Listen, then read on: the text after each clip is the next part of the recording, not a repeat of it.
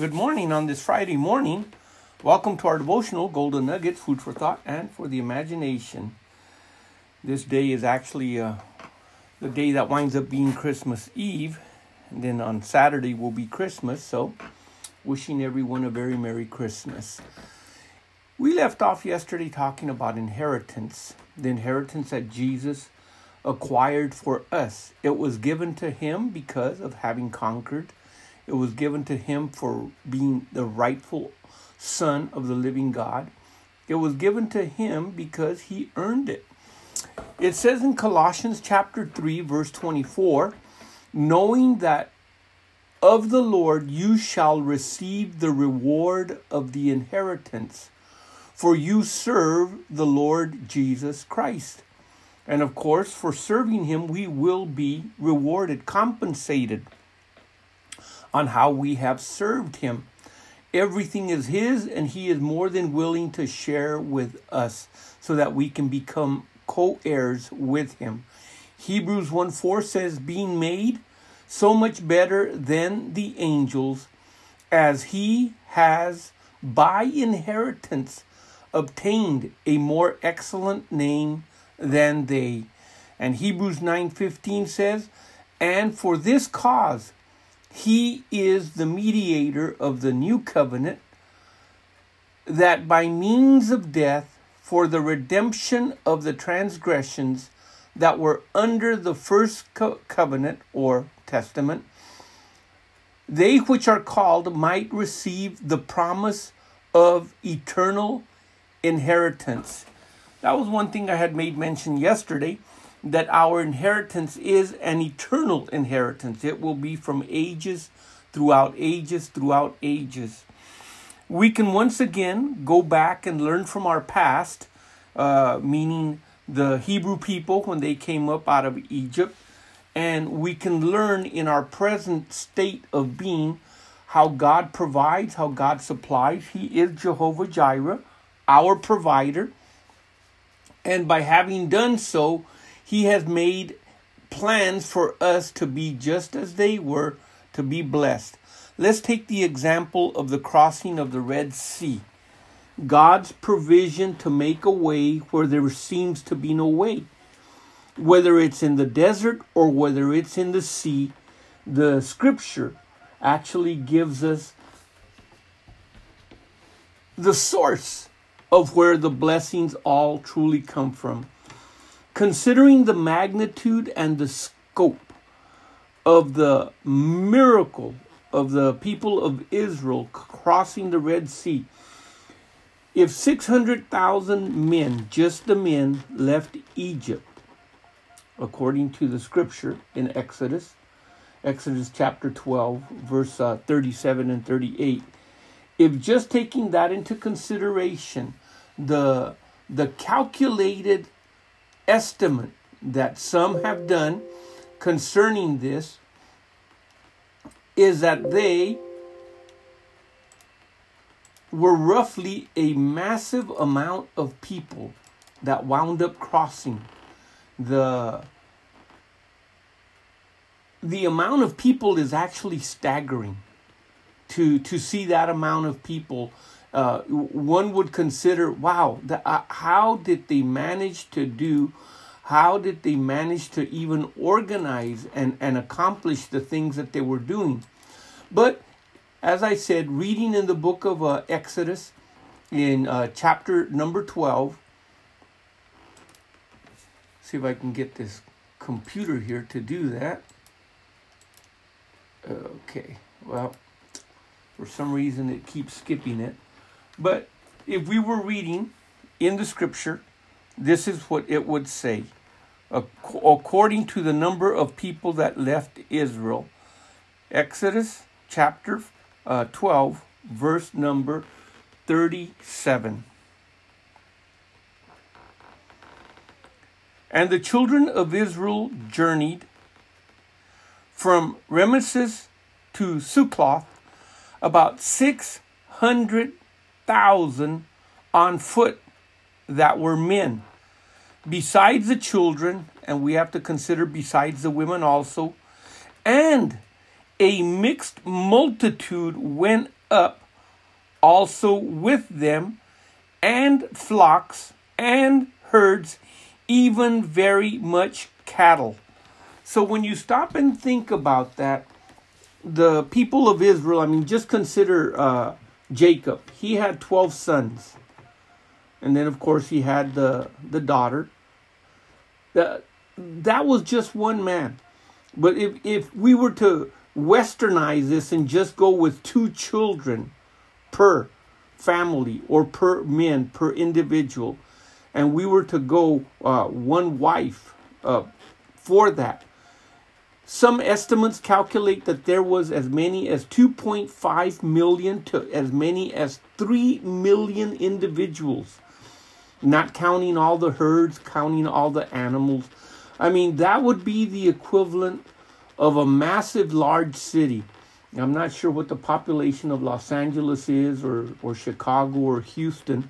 But if you stop and think of a city that has 2.5 million, or even, let's say, 3 million, and let's try to do an exodus of that city. Let's say there's going to be a hurricane, something, and you were going to evacuate the entire city. All these people in cars. They're going on a 2-lane highway. The cars are bumper to bumper. It would take a good part of the entire day, if not the entire day or more, to get all these people out of the city. Now stop and think that they also had cattle, they had sheep, they had animals with them. And then, of course, the mixed multitude consisting of Egyptians and other people that left Egypt during that time. So it's a very, very large amount of people. Now think of them trying to cross the Red Sea in groups of, let's say, even if it was 20 people wide. It would take them weeks to cross in daylight from one side to the other. So it is calculated by some that have done calculations, and I was actually trying to do some calculations myself.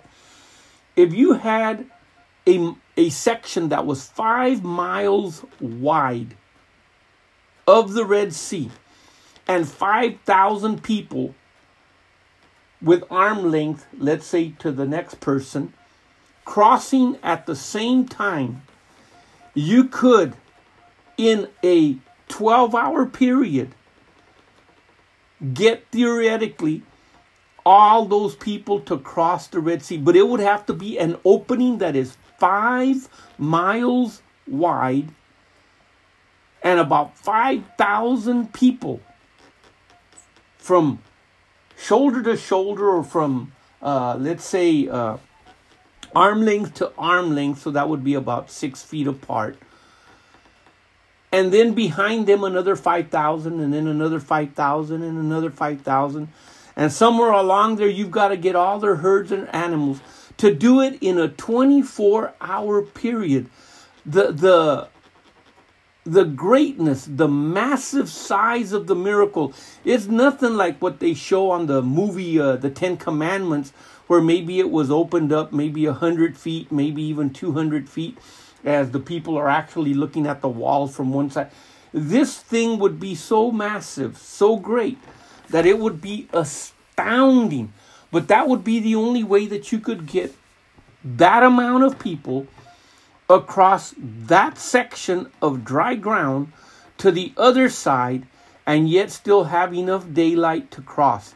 And then, of course, you've got the Egyptians with all their chariots and everything also that are going to be following behind. So it's a massive, massive, massive miracle. But if we start reading in the book of Exodus in chapter 14, the scripture begins to show us. It says, "And the Lord spoke unto Moses, saying, Speak unto the children of Israel, that they turn and encamp before Peorah, between Migdol and the sea, over against Baal-zephon. Before it shall ye encamp by the sea. And Pharaoh will say of the children of Israel, They are entangled in the land, and the wilderness has shut them in." In other words, they've got no way out. And I will harden Pharaoh's heart, that he shall follow after them, and I will be honored upon Pharaoh and upon all his host, that the Egyptians may know that I am the Lord, and that they did so. And it was told the king of Egypt that the people fled, and the heart of Pharaoh and his servants was turned against the people. And they said, why have we done this, that we have let Israel go from serving us? And he made ready his chariots, and he took his people with him. And he took 600 chosen chariots, and all the chariots of Egypt, the captains over every one of them. And the Lord hardened the heart of Pharaoh, the king of Egypt, and he pursued after the children of Israel. And the children of Israel went out with a high hand. But the Egyptians pursued after them all. And the horses and the chariots of Pharaoh and the horsemen and his armies overtook them, encamping by the sea besides Peora, before Baal-zephon. And when Pharaoh drew nigh, the children of Israel lifted up their eyes, and behold, the Egyptians marched after them, and they were sore afraid. And the children of Israel cried out unto the Lord, and they said unto Moses, because there was not enough graves in Egypt, hast thou taken us to die in the wilderness? Wherefore hast thou dealt with us to carry us forth out of Egypt? Is it not this the word that we did tell thee in Egypt, saying, let us alone, that we may serve the Egyptians? For it had been better for us to serve the Egyptians than that we should die in the wilderness. Now here, they're literally prophesying something that hasn't happened yet. Just because they're being chased down does not mean that they're going to die. But yet, they're calling things that are not as though they were. All of this time, God is the one that is in control, bringing them, to demonstrate to them his greatness, his provision of protection, his provision of security, his provision of caring for the people. This is for an entire nation that has just come out. In verse number 13, and Moses said unto the people, fear ye not, stand still, and see the salvation, see the deliverance of the Lord, which he will show you today. For the Egyptians whom you have seen today, you shall see them again no more forever. Now Moses is prophesying. He's calling things that are not as though they were. He counters what they had said with something that is even greater. And then it says in verse 14, and the Lord shall fight for you, and you shall hold your peace. Notice, he tells them exactly where their salvation is coming from. And the Lord said unto Moses, wherefore criest thou unto me? Speak unto the children of Israel that they go forward. Well, remember, the sea is right in front of them. But lift up thy rod and stretch out thine hand over the sea, divide it, and the children of Israel shall go on dry ground through the midst of the sea. See, right here, we know that the sea is divided, but we're not told how wide it's divided. But for that amount of people that we speculated for them to go through, it was going to have to be even people going to a football game or a baseball game, a huge stadium, even to be able to exit out of there was, let's say, one person in a car or even 3, 4, 5 people in a vehicle. It takes a good amount of time. Well, multiply that amount by millions. So it has got to be something spectacular. It has to be something grandeur that God is accomplishing. If he can do that on that scale, he can definitely do it on a smaller scale. Exodus 14:16, but lift thou up thy rod and stretch out thine hand over the sea and divide it, and the children of Israel shall go on dry ground through the midst of the sea.